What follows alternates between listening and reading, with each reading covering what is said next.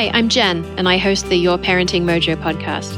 We all want our children to lead fulfilling lives, but it can be so hard to keep up with the latest scientific research on child development and figure out whether and how to incorporate it into our own approach to parenting. Here at Your Parenting Mojo, I do the work for you by critically examining strategies and tools related to parenting and child development that are grounded in scientific research and principles of respectful parenting. If you'd like to be notified when new episodes are released and get a free guide to 7 parenting myths that we can safely leave behind, 7 fewer things to worry about, subscribe to the show at yourparentingmojo.com. You can also continue the conversation about the show with other listeners in the Your Parenting Mojo Facebook group. I do hope you'll join us.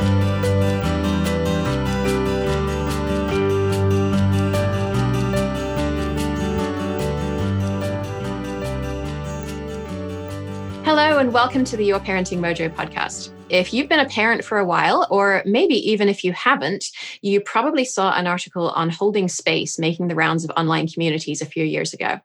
In the article, the author, Heather Plett, describes the death of her mother and how she and her siblings were able to hold space for her mother because a palliative care nurse was holding space for them. The article outlines some principles of holding space, and I think it really resonated with a lot of people, possibly because so many of us wish that we had been held in that way, and we find ourselves trying to hold space for others in that way without a lot of guidance and support. And so I kept that article in the back of my mind. And then last year, I took Heather's 9-month in-depth course on holding space. And she's just released a book called The Art of Holding Space, a practice of love, liberation, and leadership that she's here with us to discuss today. Welcome, Heather. Thank you, Jen. It's good to be here. And we should mention, we were just chatting beforehand. Heather was mentioning her voice is a little raspy today because she's in the middle of recording the book for the audio edition. So that should hopefully be available very soon. And I also just wanted to mention before we get started that we may mention today some topics that might be difficult for some people to listen to. These could include the topics of suicide and stillbirth. And so we're not going to delve deeply into them. But if you're in a place where you would find hearing about these topics any more than I've just mentioned them, any disturbing to you in any way, you might want to consider listening at a time when you feel well-resourced or perhaps with a friend. So that said, Heather, I wonder if you could start by getting us on the same page and maybe just helping us to understand, what does it mean to hold space for someone? Well, holding space is really what we do when we show up for somebody without trying to control the outcome of whatever they're going through, without placing our judgment on them or projecting our own narrative on them. It's really trying to hold them in a way that is fully supportive of the journey that they're going on and giving them the autonomy to be going through their own journey. Okay. And so you describe that as a structure of a kind of 3 nested bowls, right? Can you help us to picture those bowls and what that's made of? Sure. So I've been evolving this concept of being the bowl for people. And being the bowl is really about supporting somebody through their liminal space. And I talk a lot about liminal space as the journey they're going through, and they're in transformation really between some old story and a new story. And in the middle of that, they need some kind of containment, some support as they kind of deconstruct their old narrative and get ready to evolve into the new narrative. And so the bowl really evolved as the primary metaphor kind of for explaining that. And I've developed this 3-layered bowl. Initially, it was just 1 layer, but with time and the more I taught it, I recognized that some other qualities were needed. So in the 3 layers, in the inside is what you're offering to the person you're holding space. And there's a number of qualities there. And then what guides you, your kind of internal guidance system of what's guiding how you hold space. And then what supports you is the outer layer of the bowl.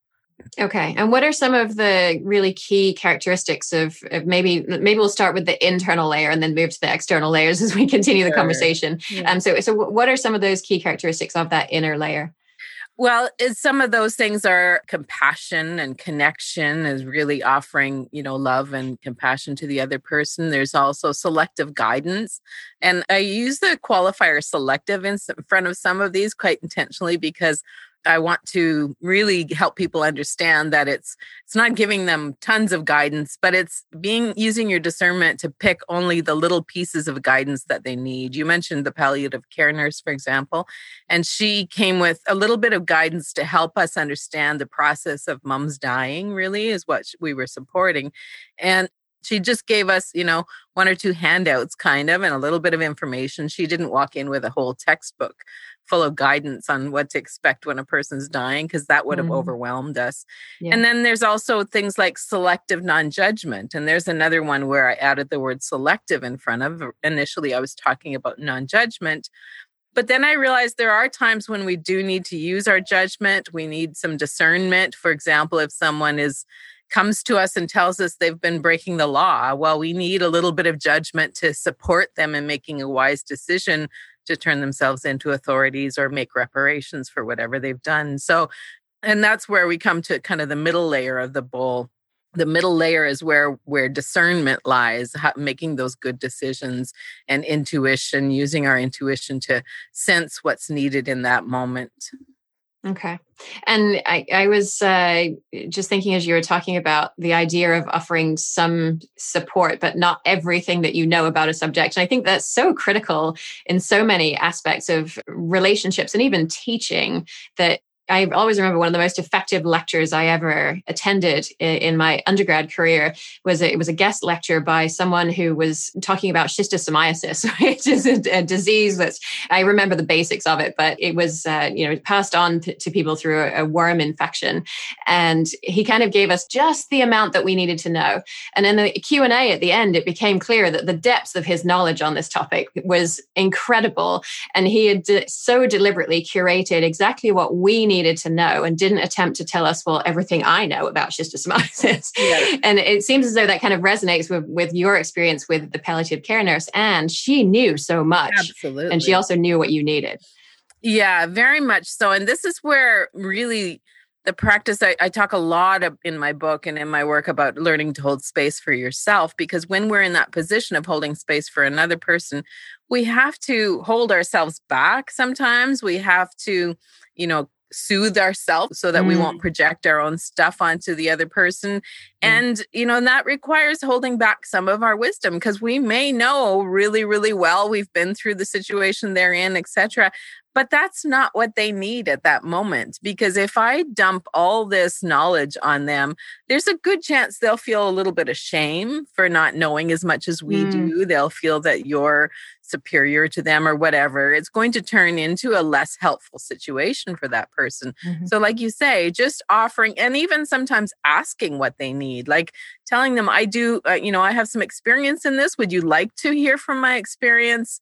Or just holding back and letting them have their emotional experience first, and then saying, once you're ready for it, let's talk a little bit more. I have a few things I'd love to share with you. So it's using that quality of discernment and caution around not coming in with a dump truck full of knowledge and dumping it on them.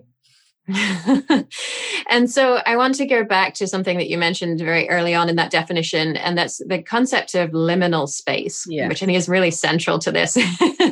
Can you just tease apart a little bit? What is liminal space and what kinds of situations does that refer to? Yeah, so liminal space, it comes from anthropology. And in anthropology, there's a term limen, which means the space in between. And really the way they started using this term and defining it was when they were researching cultures where they would have rituals around some transition points in a person's life. For example, if somebody was coming of age, a young person was emerging into adulthood, they were researching these rituals at these transition points and noticed the threshold ritual was really an important part of the ritual, was the space between the old story and the new story. So it wasn't just a crossing directly to the new story, that the ritual would include them going into the woods for a vision quest, for example, or going away for some silent time, or there was something that marked that time, because there really is this space of emptiness in between what once was and what will be.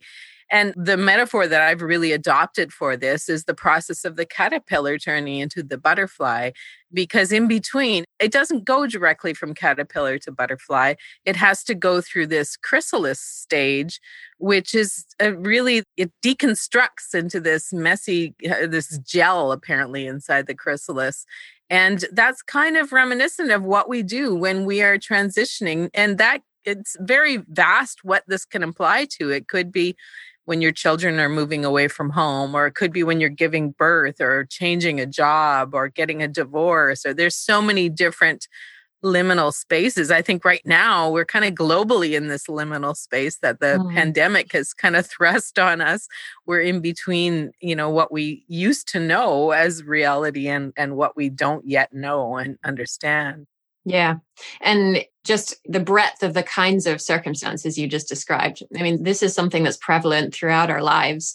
And I was really surprised to see that you quoted in the book, and surprised and interested, I guess, that you quoted Franciscan friar and author Richard Rohr. Mm-hmm. And he described liminal space. I'm going to read his quote. When you've left the tried and true, but have not yet been able to replace it with anything else. It's when you are finally out of the way. It's when you are between your old comfort zone and any possible new answer. It is no fun.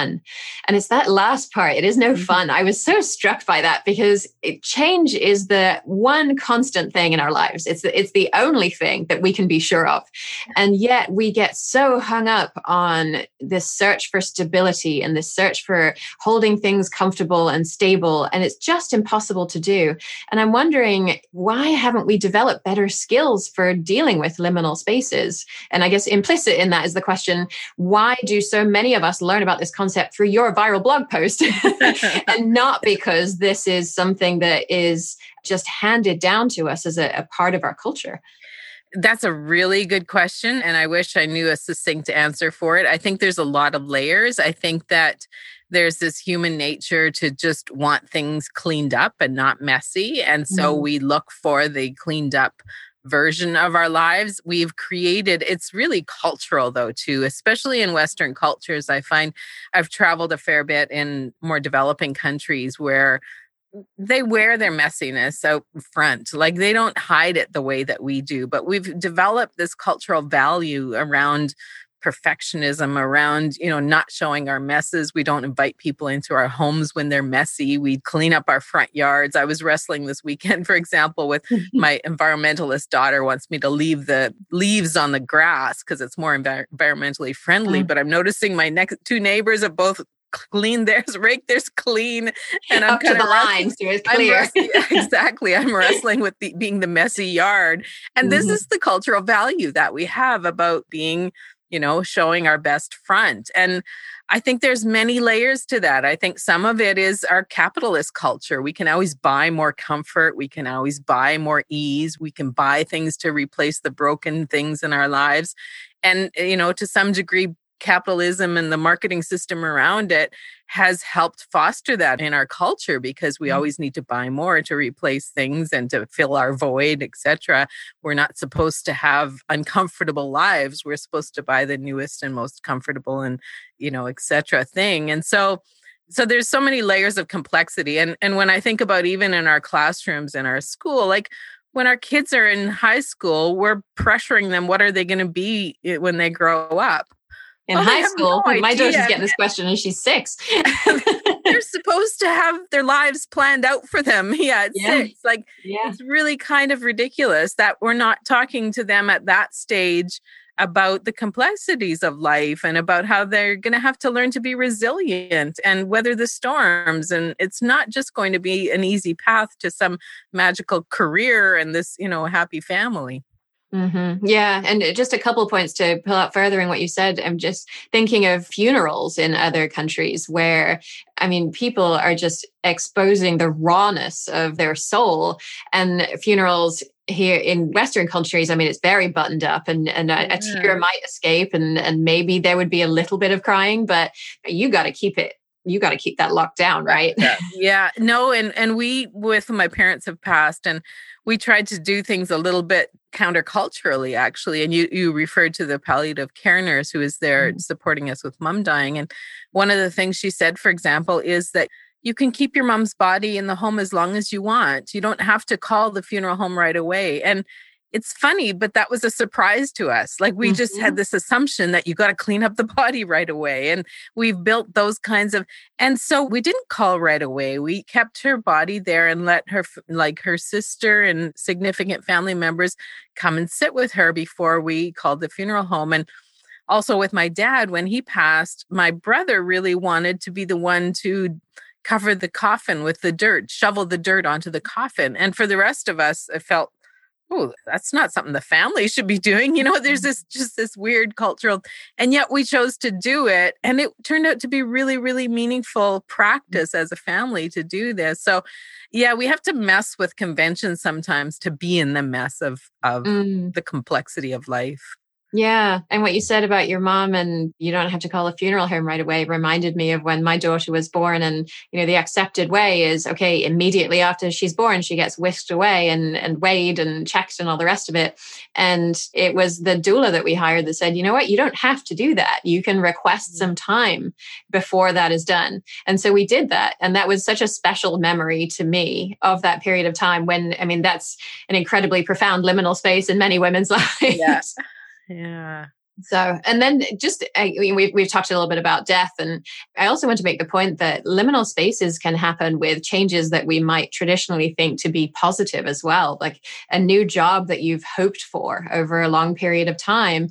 And maybe it puts you in a different role related to people in a different way. And that changes how they see you and how you see them and what you're doing. And it seems as though that's a really overlooked liminal space because we're supposed to project this, oh yeah, I have a new job and I get paid more money and everything's great. And that's not always the case.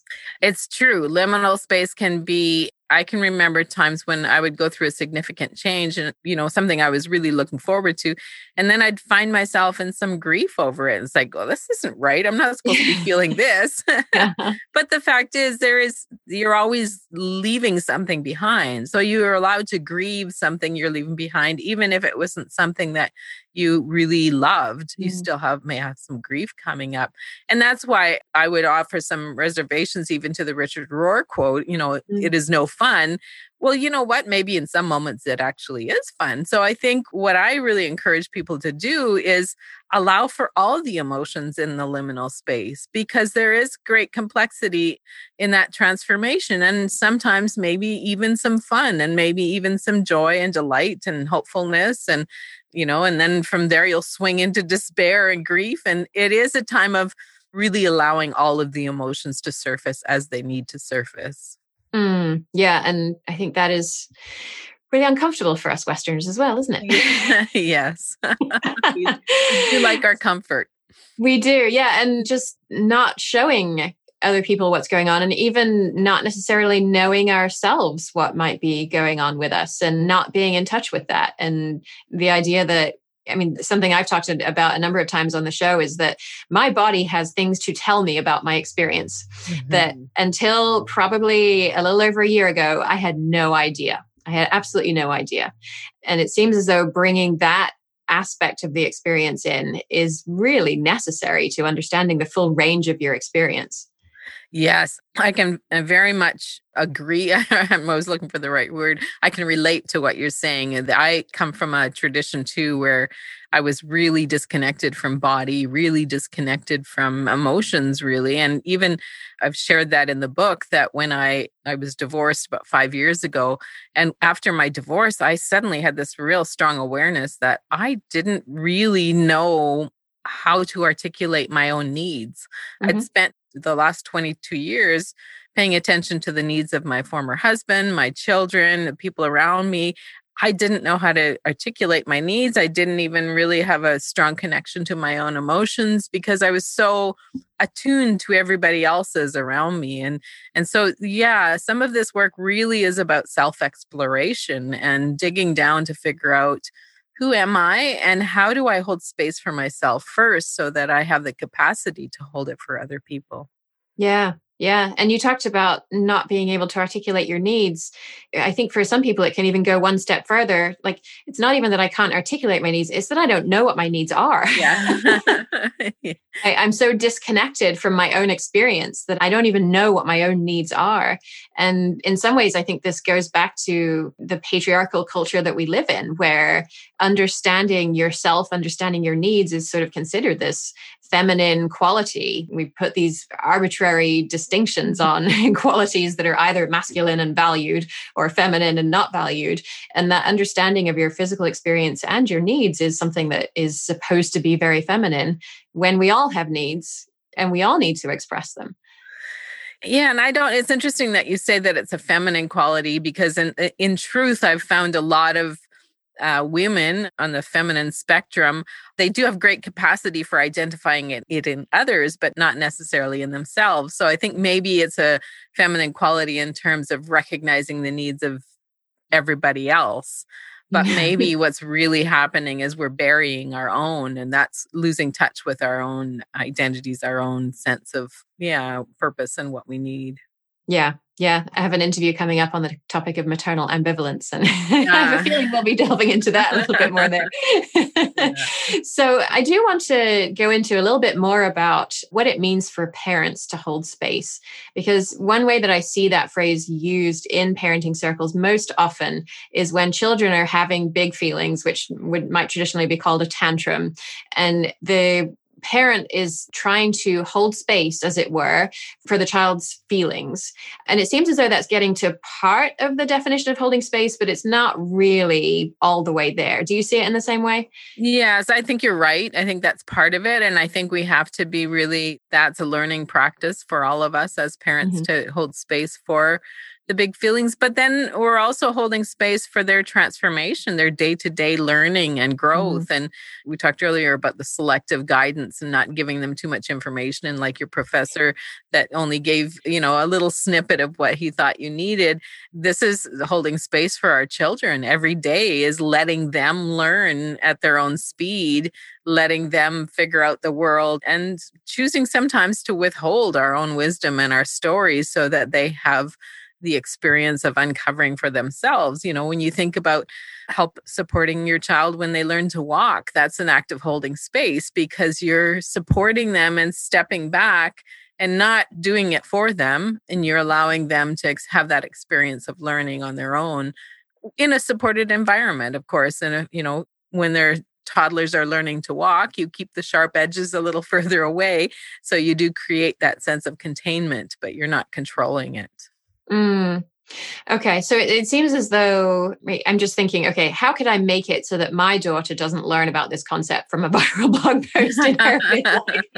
And it seems as though a lot of the practices that we're already engaging in as respectful parents who are sort of trying to work with their children to set boundaries and, to say what my boundaries are and to say, okay, you child have a right to have boundaries as well. And a variety of other practices like that is kind of setting the stage for a relationship where we will be holding space for them some of the time, and they will be not when they're very young, but they will eventually be holding space for us and for other people as well. Are we doing that? Are we approaching that in kind of the right way, even if we're not using this language of holding space? Absolutely. I think it's mostly about the modeling.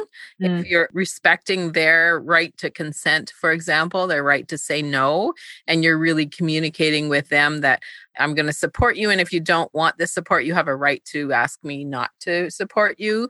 So communicating that, allowing them to have healthy boundaries and helping them to understand what those boundaries are.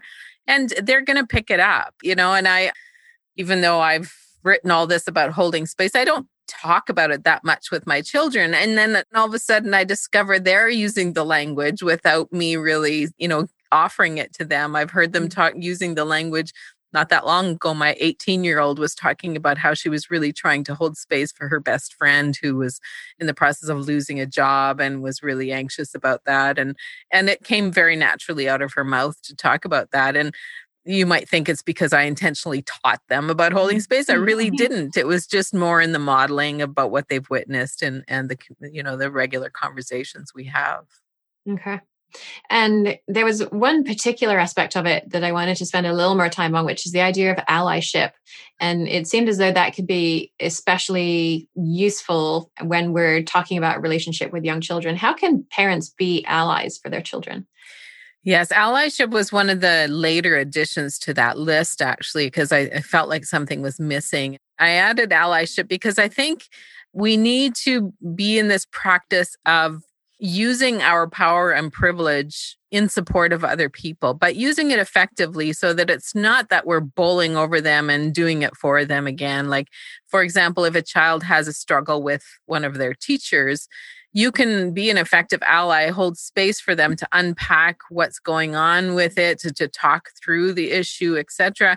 And then you can stand by them as they go to the teacher and communicate it. And if they need support, you may go with them to a meeting, or now these days on Zoom. But if not, or just helping them to have the language so that they can communicate effectively to the teacher. It's different than taking over and fixing the problem for them. It's walking alongside them and supporting them in finding their own solutions.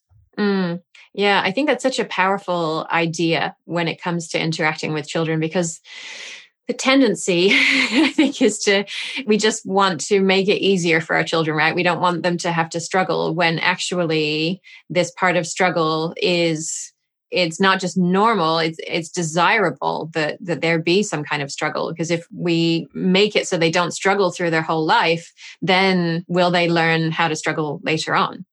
Exactly. And I suspect that right now with this pandemic going on, a lot of people are discovering that their children are not very well equipped for times of disruption and struggle, because we have, again, a cultural thing is to create safety for our kids. We've made safety, especially in North America. I think sometimes I travel in Europe and they kind of make fun of the North American parenting style of really, focusing so much on our children's safety, keep making overly safe environments in their playgrounds, in their classrooms, etc. And it is a little bit out of balance, because if the child is in too safe an environment, they start to take that for granted and they assume their life is always going to be safe and easy. Well, we all know that that's not going to be the case. And so they need to have some access. We need to be able to talk about those things early on and not just fix their problems for them, so that they have some resilience and capacity to handle the really difficult things that will inevitably come to all of us. Yeah.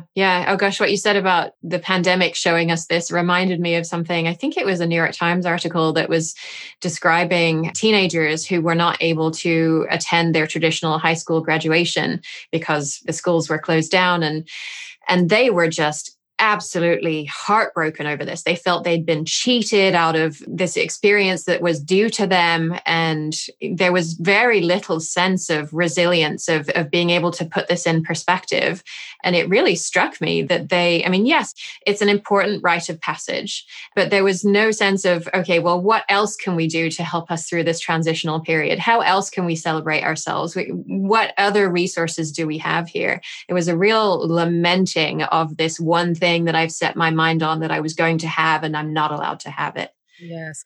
I actually had my youngest daughter graduated in June during the height of the pandemic. And so I was in the midst of that, exactly what you're talking about.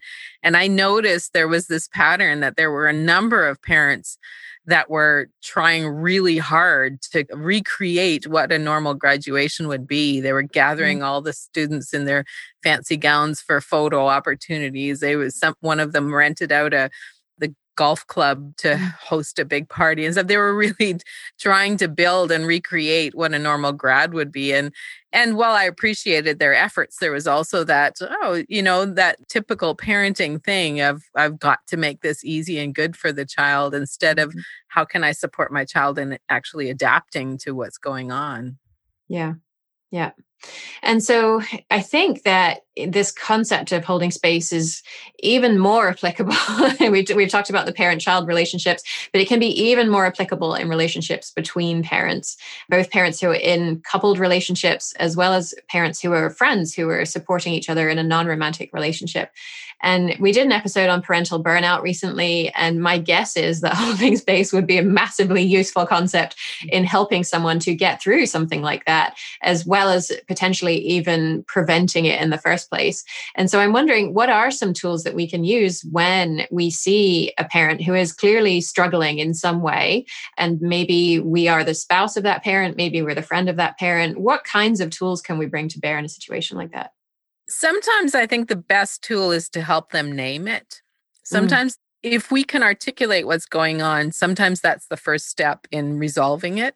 And so sometimes it's just a matter of offering to have a conversation. I recognize something's going on for you, and I wonder if you'd like to talk about it, and giving them opportunity to just talk themselves through it and articulate, oh, I'm really overwhelmed. I'm burnt out. I have this resentment of my other parent or whatever it is, that gives them the space for just processing and working through it. And if we can listen and be present in a way that's supportive of them, that may be the first step in them helping rebuild their structures so that they feel better supported. I think that's one of the most important things I would advise. The other thing that comes up in this work a lot is I often say that the closer you are to a person, the harder it is to hold space for them often. Because when we are in an intimate relationship with somebody, in holding space, we really talk about, can I let go of the outcome on the other person's behalf? Whatever their outcome is, can I let go, let them have their own outcome? But if I'm in an intimate relationship with someone, I suddenly really am attached to their outcome because it's going to directly impact me. Whatever, if we're co-parenting, that person makes a decision, it's going to have an impact on me. Well, now there's a great deal more risk involved for me holding space for this person.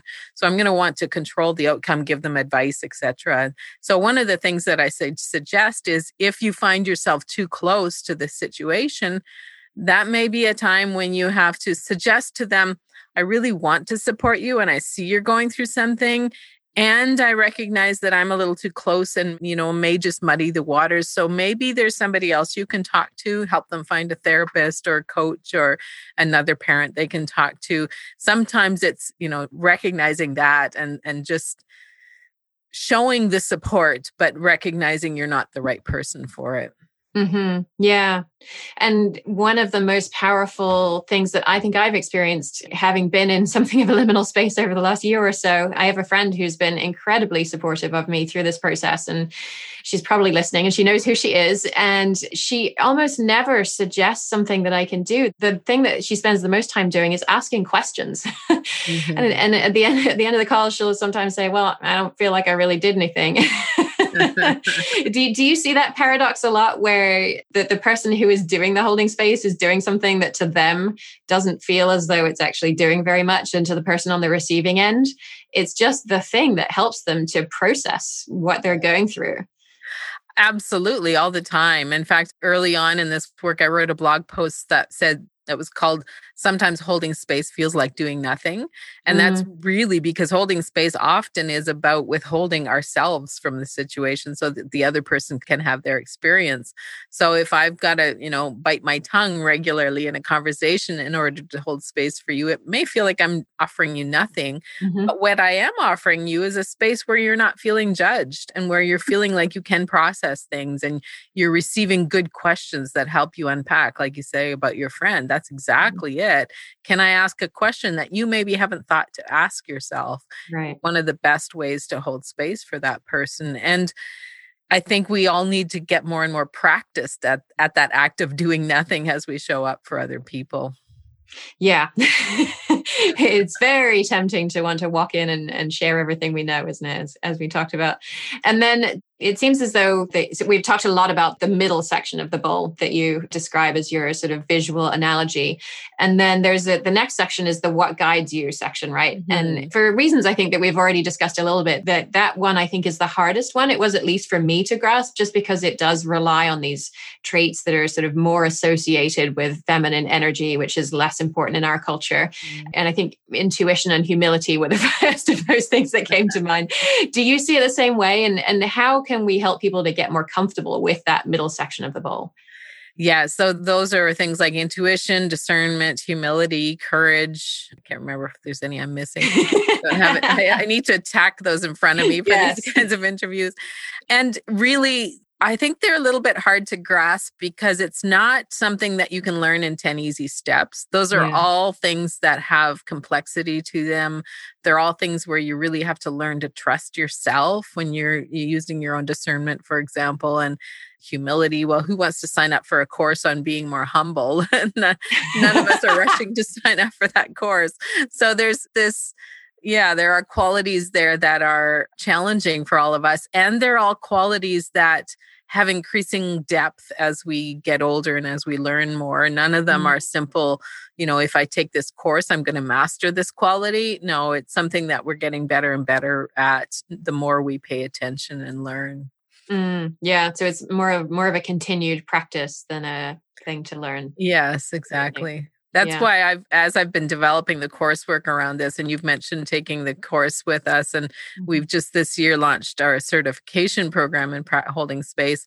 And it took me quite some time to really develop learning curriculum and practice for this, because it is so much about practice. It's about showing up and doing it. It's not something that you can learn in 10 easy steps or be tested on at the end of the year, et cetera. It's a really deepening practice. Okay. And then the outer of the three sections of the bowl are the things that support you as you hold space for somebody else. What are some of those things? So there's only two things in that outer circle, and I call that mystery and community. Mm. And mystery is just this quality of whatever is bigger than us. And whether spiritual language works for you, you may call it God or goddess or Allah or Buddha, whatever concepts work for you. Or if you don't use spiritual language, it may be the universe, the earth, the natural world. Whatever is outside of us that's bigger than us is involved in that mystery of just recognizing that we're being held by something beyond us. And that's where humility comes in, to recognize that greater force in the world. Call it love if that works for you. And the other one is community. And I think those are really closely intertwined. Community is whatever the greater community you have in support of you, your own family. When you hold, let's say I show up in my job as a coach, I'm holding space for someone, and then I need to be able to come home and unwind with my beloveds, with my friends, with my community. And to some degree, that's also, I include our ancestors in there who got us to this place, or it might be your animal, your pets, or if you're a farmer, it might be your sheep or whatever that are holding space, the bigger community that you're part of that supports you and helps you be resilient. And you also had mentioned in the book about slow journeys as being a recuperating mechanism for you as well, right? Yes, this is something I've really come to practice more and more, is how do I slow things down so that I have time to process, especially after I've done a big retreat or a workshop. I almost always will book an extra day somewhere in a quiet place. I will even take trains home instead of planes sometimes, when I used to travel, of course. Right now, everything is closer to home. But I do that intentionally, really, to just give my mind time to unwind from this work. Because we do a lot of emotional labor when we're holding space, especially if we're teachers or retreat hosts. And we need to release that. It's kind of this gradual releasing process of whatever energy you've taken on in that process. Yeah. Yeah. Okay, I wonder if we can shift gears a little bit and talk a little bit about boundaries. And you write about the importance of holding space for ourselves. And I think a big part of that is related to boundaries. And by the time this episode is published, we will have released an episode, which is an interview with Xavier Dagba, where we talk about boundaries and what they are and why it's so hard for us to create and hold them, in many cases because our own parents didn't model having boundaries at all. And so I'm wondering if you can tell us how you see the practice of boundaries, of creating them and having them and holding them relates to this work of holding space, and how can we get better at doing that? Yes, boundaries are so important to this work because we need to understand the other person's boundaries so that we can offer them the autonomy that we talked about earlier on. And we also need to honor and respect our own boundaries so that we know when we're at capacity, when we've done too much work and we need to step back, or when someone is doing us harm and we need to put up a boundary to protect ourselves from that. So what I've developed in the second section of this book, really, as I was working on this concept of boundaries, I didn't love the term boundaries, felt a little rigid for me. And I love the concept, but there was something in it that didn't quite work. And so I was really kind of looking for some other way, other language of defining this. And what's emerged for me, and what I write about quite a lot in that section, is this concept of membranes. And I call it the psychic membrane. And where this came from, I was having a conversation with my friend Beth, and we were talking about our cellular membranes, how the cells in our body really teach us how to have healthy boundaries. And there's a lot of fascinating qualities to a cell membrane. It's semi-permeable, so it's letting in some of the nutrients it needs. It's keeping other things out that are not viruses or, different things that are not healthy for a cell. It's maintaining a homeostasis, which is really an equilibrium. Like if the pressure builds within a cell, it's going to release some things so that it builds equilibrium with what's outside the cell. And it has sensors on it telling it what's the approaching things, whether those are safe or not. And a cell membrane has the capacity to become more rigid when it needs to keep things out. If your body develops a fever, for example, the heat tells the body that it's time to become more rigid. It's because there's viruses traveling around out there. We got to keep those out. So this really helped me develop this understanding. If we are all held within the container of a psychic membrane, then we're paying attention to those senses that it's really the intuition that's telling us, this person causes you harm. You need to be more rigid in your boundaries. So you're not going to share as much with them. You're going to say no to them if they ask for things that don't feel healthy for you, etc. And so it's learning to pay attention to those signals. And you talked about being disconnected from your body earlier, and that's one of them. Our body sends us a lot of signals about where we feel safe and where we don't.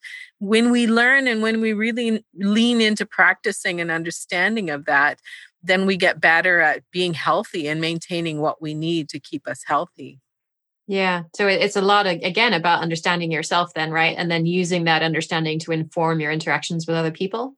Yes, absolutely. Because if I don't understand myself, then I'm going to be inclined to project my own stuff onto other people, or I'm going to misunderstand them because I'm going to make assumptions that they're the same as I am, etc. But so yes, a lot of this work is really, and this is why in the course that I teach, the 8-month program, the second module is on holding space for yourself. And people are often quite surprised by that module because they don't expect such deep work is necessary to do. I remember that moment. And yet it's inevitable. We have to go into our own stuff, unpack some of our own baggage in order to be better at holding space for other people. Mm-hmm. Yeah. And I think another area where this comes up is boundaries that, you talked about the viruses and the boundary becomes less permeable when there are viruses around. And I have a number of listeners who have difficult relationships with various family members and aren't really sure how to navigate that process. They want their children to have interactions with these family members because their family. But at the same time, maybe the parent is finding it very difficult to have these ongoing interactions. And even the interactions between the family member and the child are continuing to be very difficult. And so just knowing where to have a boundary in that kind of really multifaceted relationship, it seems like it's really hard.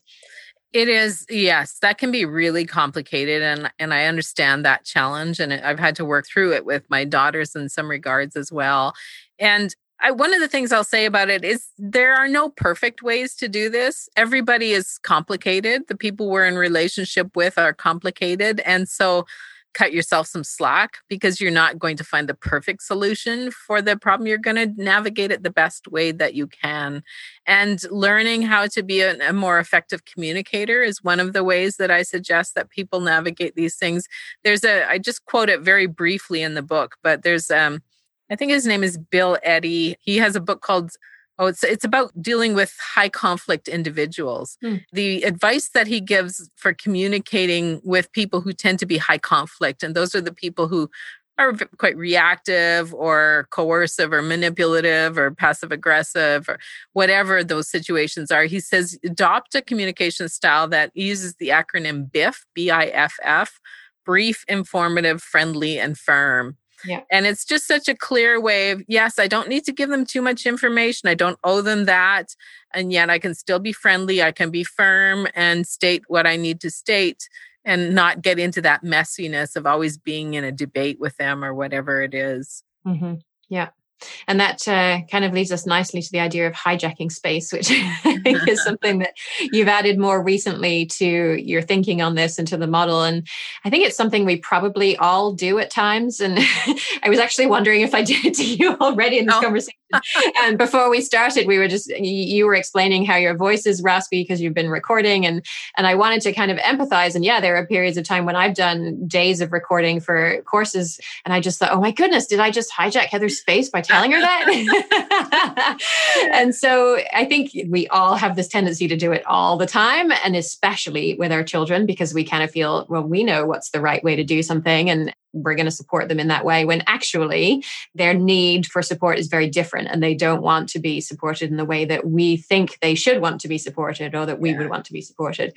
And so I'm wondering, you feel free to tell me if I did hijack your space, but in the parent-child relationship specifically, since there is that additional dynamic there, how can we know if we're hijacking space from our child?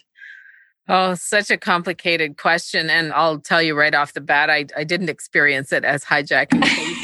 It was excellent empathy instead, was it? Let yourself off the hook there. Because I don't think there are clear lines of what is and what isn't. And this term hijacking, this really evolved. Somebody asked me quite some time ago, what's the opposite of holding space? And I really wrestled with it and had a few different terms I played with and landed on this one of hijacking space. Because when we hold space, we're offering the bowl, we're holding the bowl for them. When we're hijacking, we're really putting the lid on the bowl, we're controlling the space, and now we're directing what's going on in the space. And so hijacking, I mean, how do we know when we're doing it with our children? I'll be honest right up front and say that 2 weeks ago, I totally hijacked space on my daughter, and she didn't tell me. And 2 weeks later, I sensed that there was some resentment going on, and she finally admitted it a few days ago. And I totally screwed up in the conversation, and she was right. I'd messed up. And so, I'll say that even though I've written the book on it, I'm still regularly finding myself in situations where I'm inadvertently hijacking space, especially with my daughters, because we do want them to have good lives. We want to give them good advice. We want to, ease their pain sometimes. And that's what this was, a situation where she was really struggling with something. And I offered a solution far too quickly and didn't hear the actual pain that she was going through. And it's usually out of some good intention that we have, especially as parents. And so it's just practicing. And one of the important things is allowing your kids to have the language, helping them adopt the language that they can tell you how they feel about it, giving them permission to say, Mom, in this moment, I don't feel you're listening to me. That's a powerful tool in a child's hands. And how much did any of us have permission to say that to our parents? I can't imagine articulating that, but I've tried to create an environment where with my kids where they're allowed to challenge me.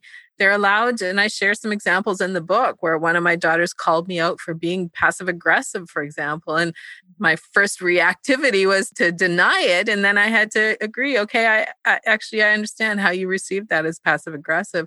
And here, let me try to express it in a new way. So that can be one of the best tools, is just allowing them, the space to communicate what they need and how they're being impacted by what we say. Yeah, I think that's such an incredibly important idea. And it's something that's so difficult for us because, we grew up in a world, a lot of us, where we were not allowed to challenge our parent in any way. I mean, it didn't matter what our feelings were about what our parents said, right? It didn't even matter if we had any feelings. Exactly. That whatever they said was the thing that was going to happen. And there was no space for any other interpretation. And that's not to say, I mean, the other idea is, well, if we don't do that, then, we're going to swing over to permissive parenting. And my child says they're upset about this thing that I did. Well, then they say they need ice cream, they'll have ice cream, whatever is the thing that they say they want. We're not talking about that. We're just talking about allowing this space for it to be okay for them to express how they're feeling. And even if that's related to how we communicate to them, I have a listener who has a 4-year-old who will say something like, Mama, I don't appreciate, or she doesn't say, I don't appreciate, I don't like it when you speak to me in that raised voice. And it scared me when you said it in that way. And then her mom says, oh, I'm so sorry that happened. I didn't mean to scare you.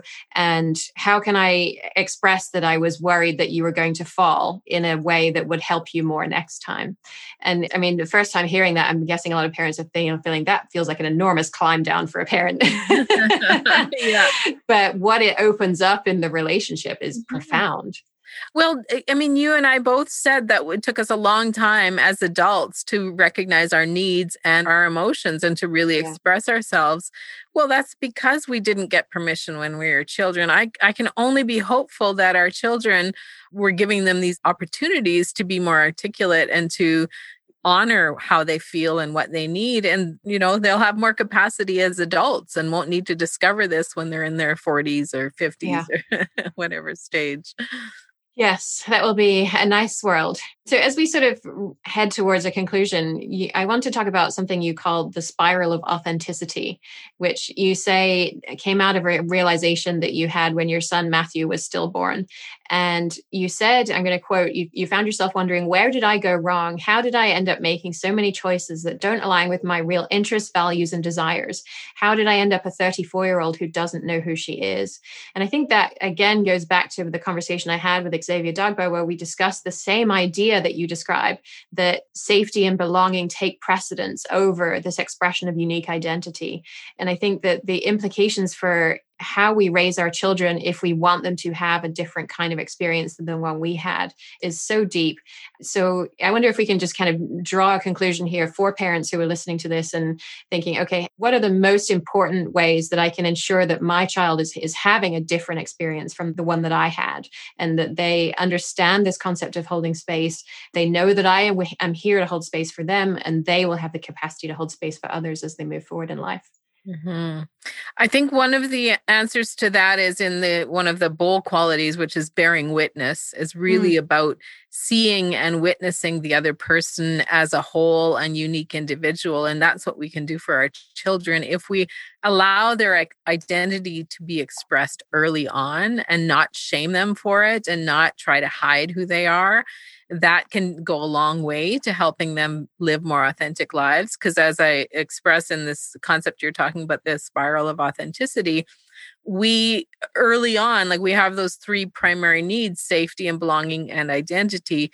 And early on, many of us learn that in order to maintain our safety and belonging, we have to give up pieces of our identity and live in ways that aren't authentic to us, because we got to follow the rules of our home. We got to do certain things to keep our parents happy, our teachers happy, et cetera, et cetera. Mm-hmm. Well, if we can create environments where that child's identity can be expressed early on, where we don't shame them for the big emotions you said earlier, those kinds of things, where we allow the expression of the emotional experience to be held well. If we're doing our best, and we're going to mess up occasionally, but if we do our best to not squash that early on, I hope that they will have an easier time later in life and won't find themselves as disconnected from themselves, as I expressed in that story.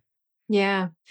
Well, the book is called The Art of Holding Space, a Practice of Love, Liberation, and Leadership. And I wonder if you can tell us, what's the best way to find you? Once people have read the book, how do they keep in touch with you? What's social media are you most active on, or does it all flow through the Center for Holding Space these days? Yeah. So I'm most active on Facebook. I tend to be in Instagram. I'm also on everywhere you can find me as Heather Plett, but we're also evolving Center for Holding Space. And so a lot of, the book, for example, is housed at centerforholdingspace.com. Our programs are all housed there, the training that we do. I still have my own website, heatherplett.com is kind of my author website. But if you're looking for the content, a lot of it is navigating over to Center for Holding Space. Mm-hmm. Awesome. Well, thank you so much for coming and sharing that with us. Going through the course was really a pretty profound experience for me.